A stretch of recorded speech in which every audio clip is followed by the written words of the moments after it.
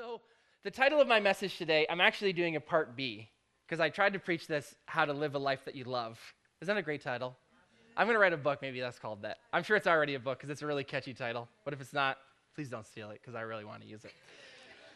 How to live a life that you love. And I for a long time I've been wrestling with the Lord about these things, because I feel like sometimes when I get up to preach, like my heart, and for those of you who know me or get a little bit of opportunity to spend with me, I want to preach about revival, and I want to just go crazy up here. And I feel like every time I sit down with the Lord, he talks to me about these funny, really natural things.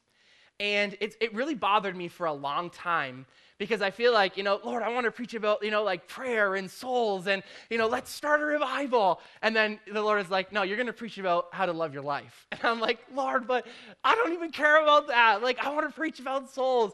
And I asked the Lord, and one of the things that I realize is the reason a lot of the time why revivals aren't so widespread, because we read about a lot of these old revivals, and I love to do that, right? I love to read about Charles Finney and David Brainerd and, all those amazing people, Smith Wigglesworth and people who've gone, even further back, like the Moravians, and people who've done amazing things. And one of the things that I've noticed about a lot of the time in our culture is that when we go to talk to people or when the world views Christianity, and this may be news to you, but they don't necessarily view us very highly or positively.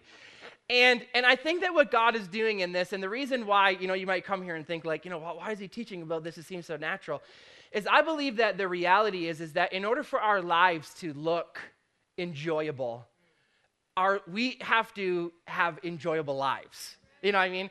It's like, you go to somebody and you're like, come to my church. And then 5 minutes later, you're talking about how much you hate your life, right? And they're probably like, yeah, I'm not thinking so much, right? But how many of you know that when people see happy people, okay, I don't know if you know this because maybe you're not by nature a happy person, but by nature, it's a total God blessing, and I'm so thankful to the Lord for it.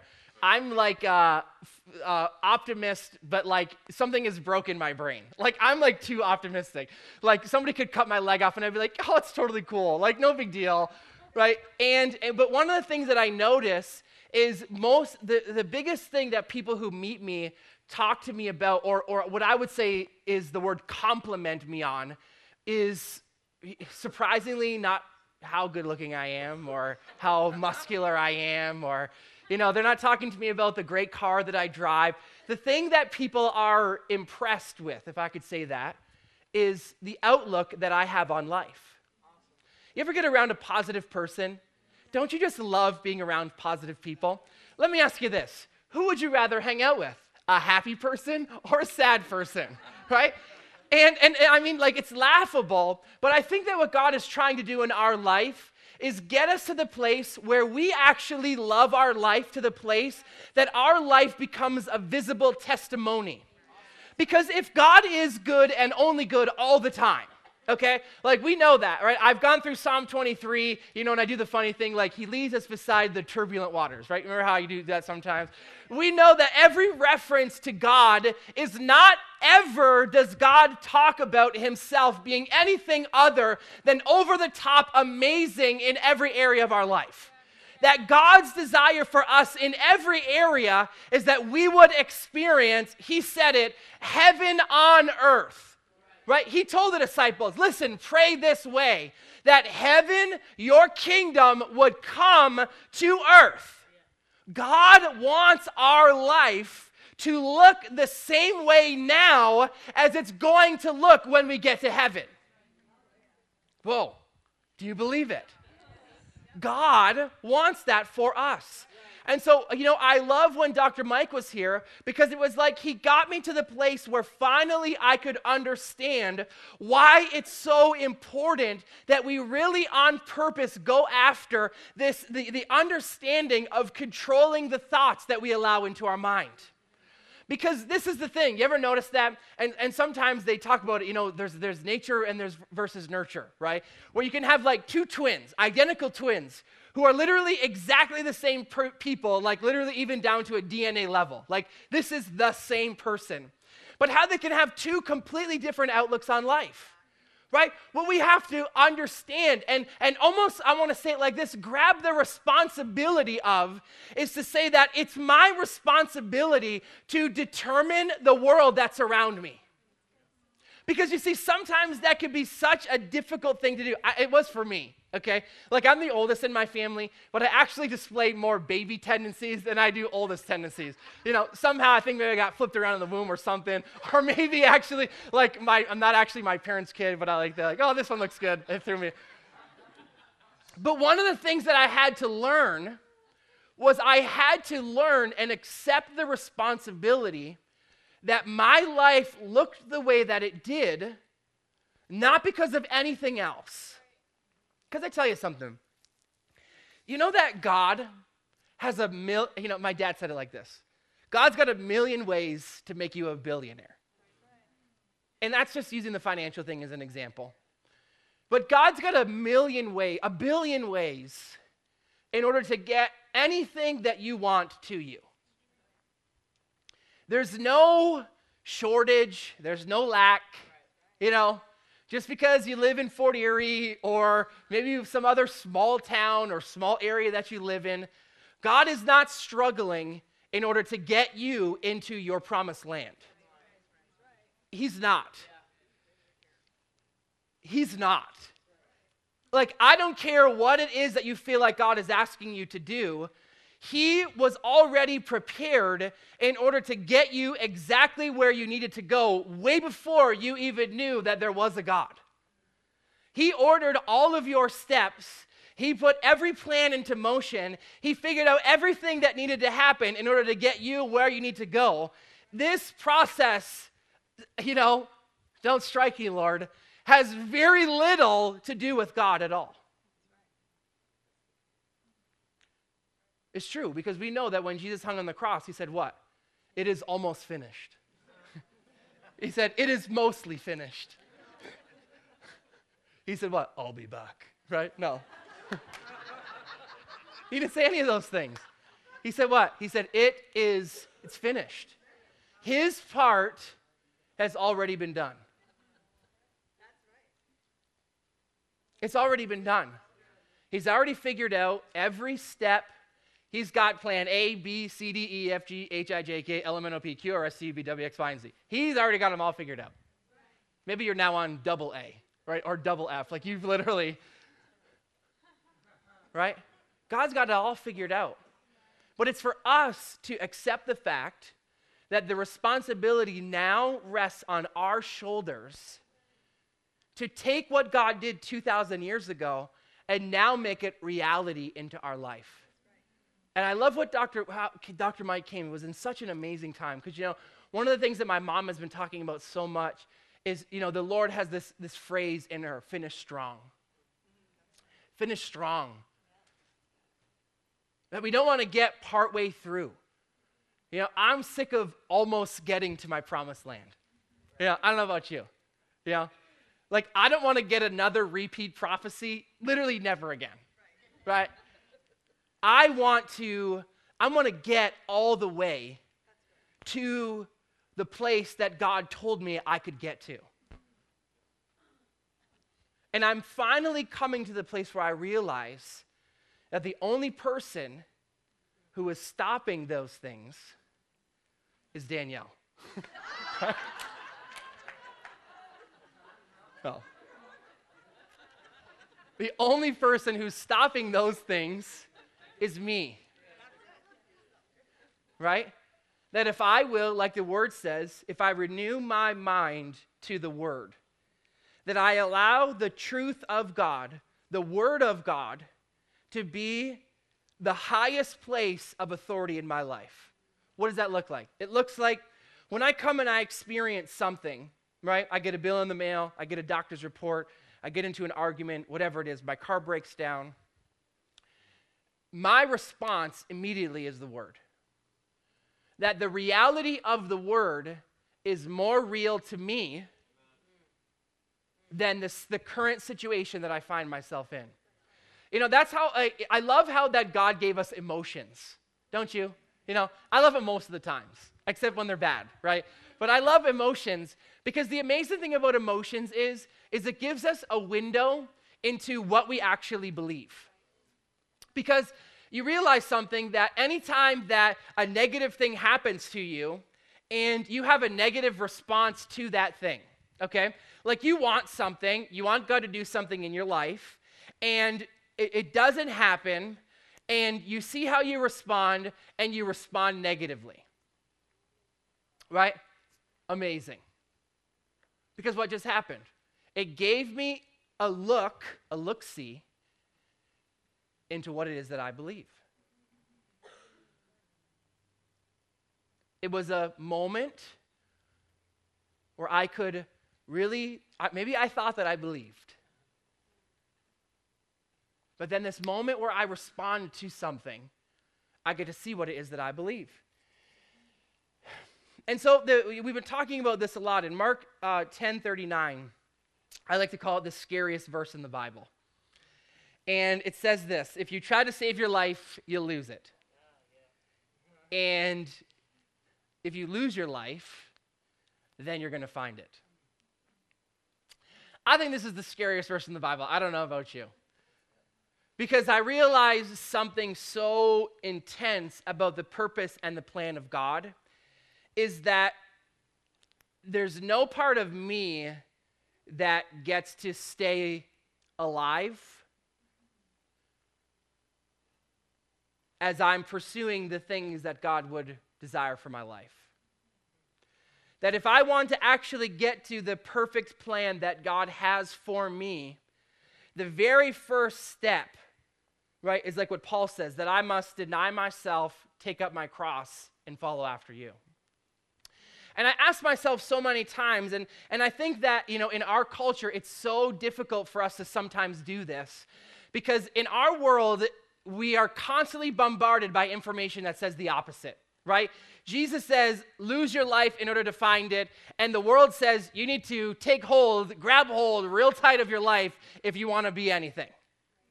You can't let those opportunities pass you by. You can't let those things pass you by. You got to grab life by the horns and ride it all the way till your millionaire status. Isn't that what they say? I think. I know grab the bull by the horns is the saying. But we're constantly caught in this conflicting place where we stand at the crossroads in our life in so many areas where God is constantly asking us to give him this next piece of our life. And this is why for a while there, the Lord had me so intensely focused on understanding why relationship with him is so crucial. Because you'll never trust someone that you don't know. That'd be like if somebody, walks into the church who I don't know, they look kind of crazy, and they say, hey, I want to borrow your car. I'm just going to drive it around the block, and I'll bring it right back. Right? What would you say? No. No. But let's say if Sandy came up to me, which she does sometimes, he's like, yo, I need to make a dump run. Can I borrow your truck? I'm like, yeah, man, whatever. Why? Is it because Sandy is a different breed of human? Well, he is. Yes, you're right. That is true. Bad example. But it's not like Sandy is a Homo sapien and the crazy man who walked in off the street is some different breed of human being. No, they're fundamentally the same. The only difference is I know Sandy, so I trust him, so I'll give him whatever he asks for. The guy who walks in off the street, I don't know him, so I don't trust him. I don't know, maybe he's going to steal my truck. You see, so often what happens to us is that we're walking down the road with God, and God, things are going great, and we're sacrificing and doing something, but there always comes this moment. And for those of you who've only had one or two of these moments, I promise you, they keep coming. Sometimes you feel like this is it, this must be the last test, the last thing that God is asking me to. It's not. I probably have thought that 100 times so far. I'm like, surely, God, you can't ask me for anything else. And then the next day he shows up and he's got something new. But you see, so often what happens is we're walking down this road with the Lord and it's going good and he's asking me to give and he's whatever. And then there's always comes that moment. We're all very familiar with it.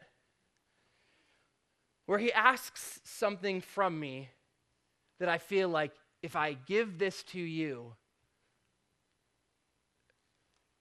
my life, the way that I thought that it was supposed to go, won't be able to go that direction anymore. And I feel like that's this moment that we encounter in Mark chapter 10, when Jesus is making this statement to us, saying that if you lose your life, you'll find it. Is that so often what we want to do is we want God's plan mixed with our plan. We want God's ideas mixed with our ideas, and we're happy with it. But the thing is that there's a dream, there's a God dream in your heart that cries out for exactly what you were created for. And the God dream for your life, by nature, can't have any of you on the inside of it.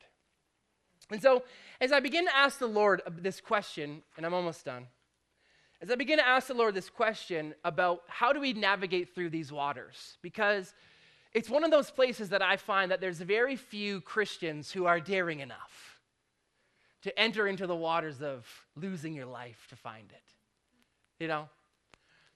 There's a lot of people, you know, and I'm sure that I've done this in a lot of areas, who are kind of happy living on the surface, but as the Wednesday night crowd, the extracurricular crowd, I'm sure that you're dying to know, not dying to know, you're living to know. What's the secret weapon that I can use to fight this thing off? And as I began to ask the Lord this, because for those of you who know, as shocking as it may be, I also am human. And I do need to know these things. And the Lord, he took me to Philippians 4. And he gave me what I think, at least for my own personal life, was the key to getting through these things. And it says this in Philippians 4:11, not that I was ever in need, for I have learned how to be content with whatever I have. You could say a lot there. I think this is the second scariest scripture in the Bible. I know how to live on almost nothing or with everything. I've learned the secret of living in every situation, whether it's with a full stomach or empty, with plenty or little. For I can do everything through Christ who gives me the strength. I think understanding contentment is the key to losing your life. Understanding what it feels like to be okay that your life isn't everything that you know it's supposed to be in the future, but being okay with the fact that it's not all of those things today. That I'm not waiting to love my life when I get there. I love my life today as much as I'm going to love my life when I'm living in the fullness of the promise. That my happiness or the love that I feel towards this day that God has given me is not based off of things, situations, people. It's not based on status or stuff or power or money. The love that I have for my life transcends anything natural. And so you're asking yourself, all right, Paul, what could you possibly have gone through in order to have this kind of a credential to tell us about this? I mean, I'm sure that as one of the greatest apostles, you must have lived pretty well a seamless life. This is what it says about Paul. I have worked harder. This is horrible. If this is like your resume, you've officially lived the hardest life. So this is the guy, let me preface, this is the guy who just said, right, in every situation, I'm content. Like, whatever is going on in my life, okay, like you think your life is bad, okay? Maybe you don't. Maybe you think your life is great. But we all think our life is bad in some areas. Paul had a horrible life, okay? But he was the guy who says, the reason that I'm able to keep moving forward is I've learned how to be content. This is what he says. I've worked harder. Haven't we all said that? Yeah, all right. That's a dangerous guy there. Been put in prison more often. It gets worse. Been whipped times without number and faced death again and again. 5 different times the Jewish leaders gave me 39 lashes. 3 times I was beaten with rods, and once I was stoned. Not the good stoned. 3 times I was shipwrecked. Once I spent a whole night and a day adrift at sea. I've traveled on many long journeys. I have faced danger from rivers and from robbers. I have faced danger from my own people, the Jews, as well as from the Gentiles. I have faced danger in the cities, in the desert, and on the seas. I have faced danger from men who claim to be believers but are not. I have worked hard and long and endured many sleepless nights. I have been hungry and thirsty and have gone without food. I have shivered in the cold without enough clothes even to keep me warm. But yet, I've learned the secret of living in every situation. And that is to be content. So, my closing. How do you live content? If contentment is the key, right? Contentment is that thing that allows me to face situations, particularly negative situations, right? You don't have to practice contentment when everything is going good, right? We practice contentment when things aren't going good. And so 5 simple steps to live content. Number 1, plan for the future. You should write these down. I don't very often say this because, I preach good things, right? But write this down. Number 1, plan for the future, but live in the present. Plan for the future, but live in the present. So often what we can do is that we plan for the future and we also try to live in the future. We think that our life needs to be right now what I want it to be in the future, and because it's not, I am therefore discontent. Right? Plan for the future, do those things. It's responsible. But live in the present. Right? Plan to win and not to fail. Right? That's a huge thing for practicing contentment is go into situations thinking that things are going to turn out well, not thinking they're going to turn out bad, right? And also, subpoint number A, right? Get accustomed to dealing with character issues, right? Things that in the future you know are going to potentially stop you up from getting to the place that God wants you to be, right? Live now. Right? So often we try to live out there. We try to, we're so constantly stuck in the future of the way things are going to be that we forget that there's so many things happening right now that are amazing. The second thing to live content, again, I said, these are crazy natural things. Number 2, create a bucket list. Okay? Feeling like you're going nowhere creates discontentment. Everybody needs to have a list of things that they want to accomplish. Short term and long term, right? If you only have long-term goals, chances are you're going to feel discontent.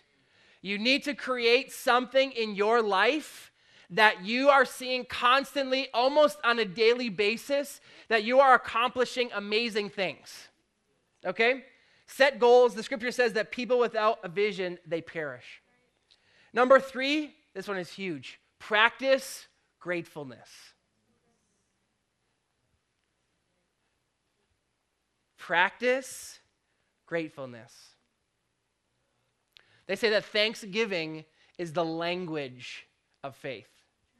I mean, if you go online anywhere, and I love to do this, I love to study out people's lists of things that successful people do. And almost on every list of every topic that you will read, there is somewhere in that list going to be something about practicing gratitude. We have to remind ourselves all the time. Because I tell you, every time that we turn on the TV, sometimes we walk on the street, the world wants to remind us constantly of the things that we don't have. Yeah. And it's really easy to get stuck thinking about all the things that we don't have.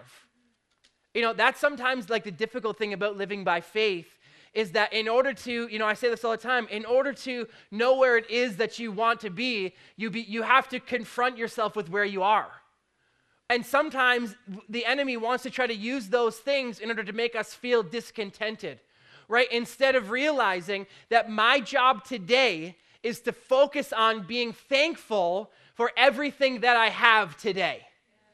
It's one of those things that I think about all the time, right? Is when I'm trying to give myself a pity party, right? Immediately my mind goes to this simple fact. Somebody today has a worse life than I do. That there are people living right now that wish their promised land would look like my bad day.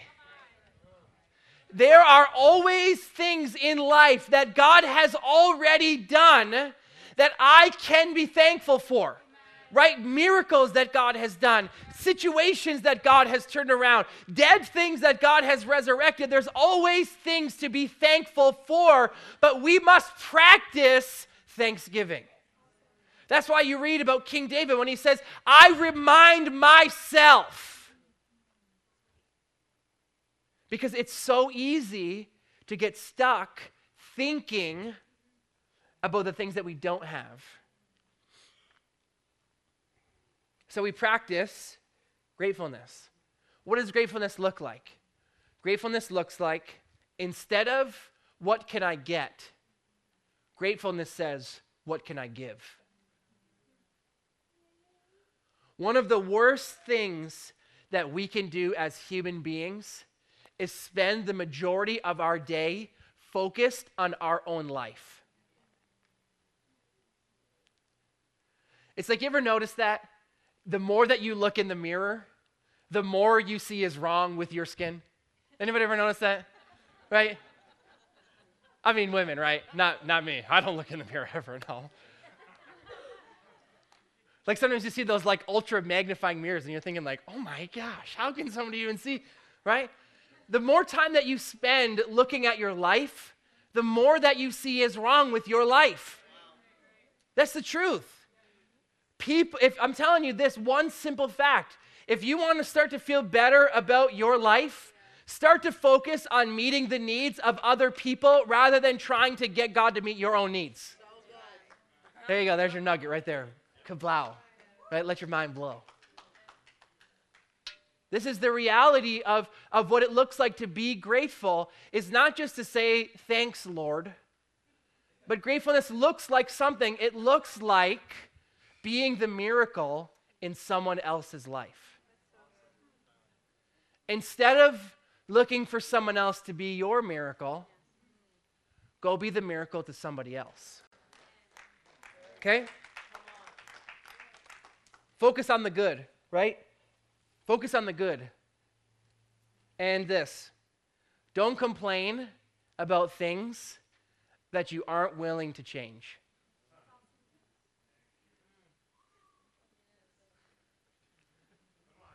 Let's just say a lot there for a minute. Don't complain about things in life that you aren't willing to change. I tell you something, if there was anything that I realized being and sitting with Dr. Mike, was that there's no such thing as an idle thought. Every thought that I think is either solidifying something negative or solidifying something that's good. The more time that I spend with whatever thoughts are the way that I perceive the world that's around me. If I spend more time thinking about, complaining about, talking about, worrying about things in my life that I don't like, I tell you something, my outlook on life is going to be very negative.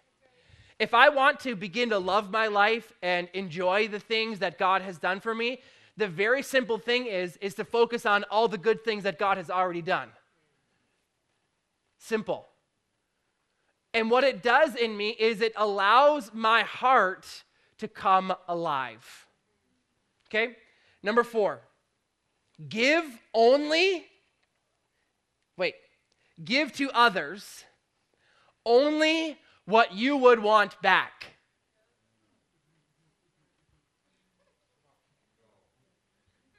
Give to others only what you would want back.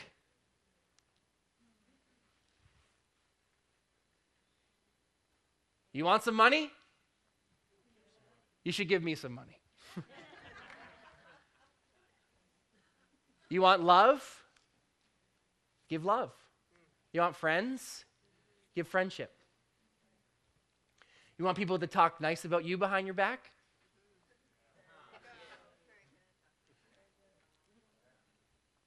Give only things that you would want. We read it in the scripture, right? Whatsoever a man sows, that will he also reap.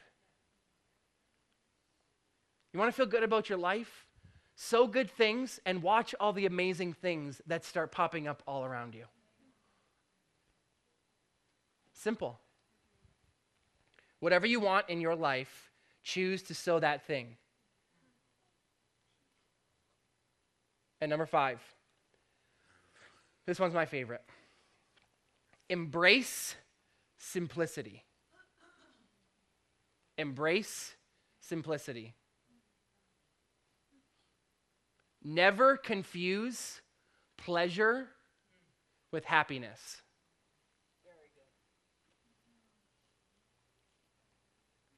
So many people do that in our culture, right? It feels so good to buy a new pair of pants. Doesn't it? That's what our world does. So now I equate buying new pants is what makes me happy. Pleasure is not the same as happiness. People become addicted to pleasure because they don't understand how to pull happiness out of them. Joy, right, which is happiness. Happiness is the emotional expression of joy. Joy is the fruit of the Spirit. It's something that is already on the inside of us. But what can happen is that the only emotional highs that we can get sometimes as human beings are the result of getting something or doing something or, drinking something or taking something and so we confuse momentary pleasure with happiness. Pleasure can never satisfy you like happiness because the high that it creates always fades. What does the scripture says? Joy lasts.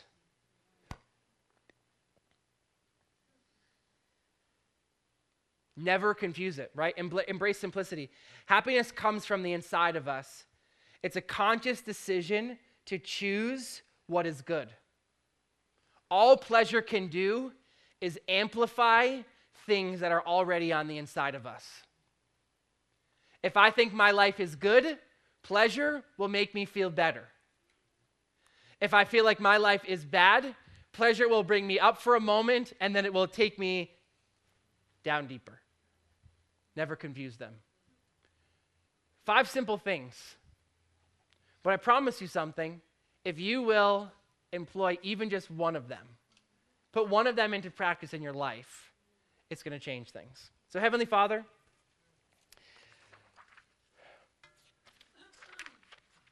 thank you for making things easy for us. That your desire is not just that we would spiritually be strong, but your desire for us is that we would emotionally and physically and mentally be strong. That you gave us keys and skills in order to love the life that we have. One of the things that I know, so you could open up your eyes. One of the things that I tell people all the time, I promise I'm done. 8:26, it's early. Please, people, don't pressure me. It's still early. Just kidding. One of the things that I tell people all the time is that the most difficult time in order to develop faith for something is when you're in the midst of a crisis.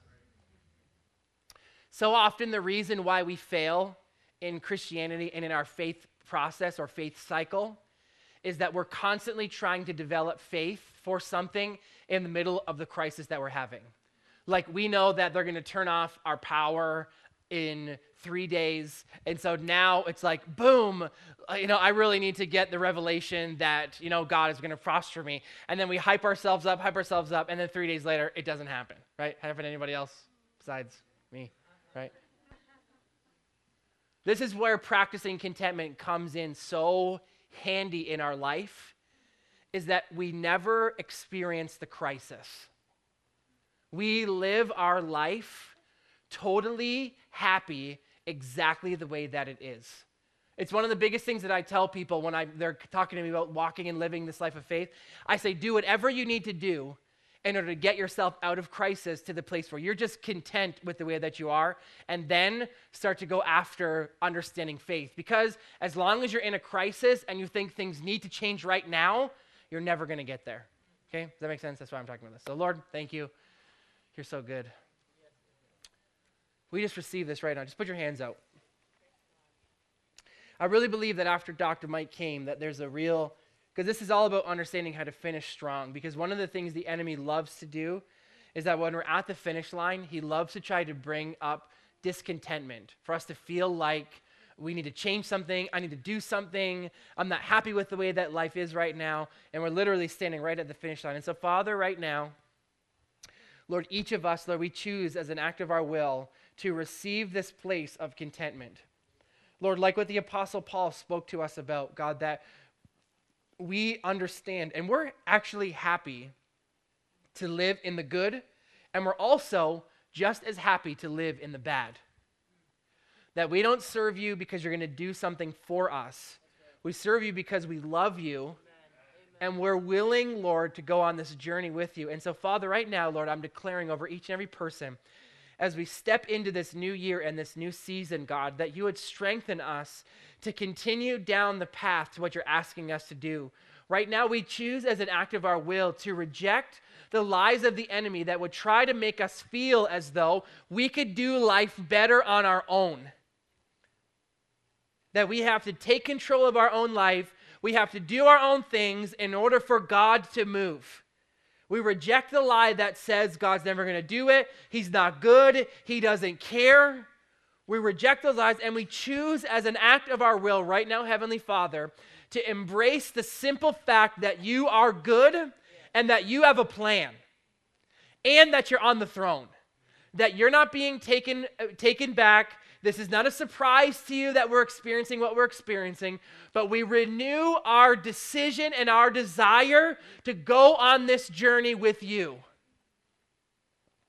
And I thank you for it, Lord, that each of us, Lord, I declare that we are finishers. In Jesus' name, amen.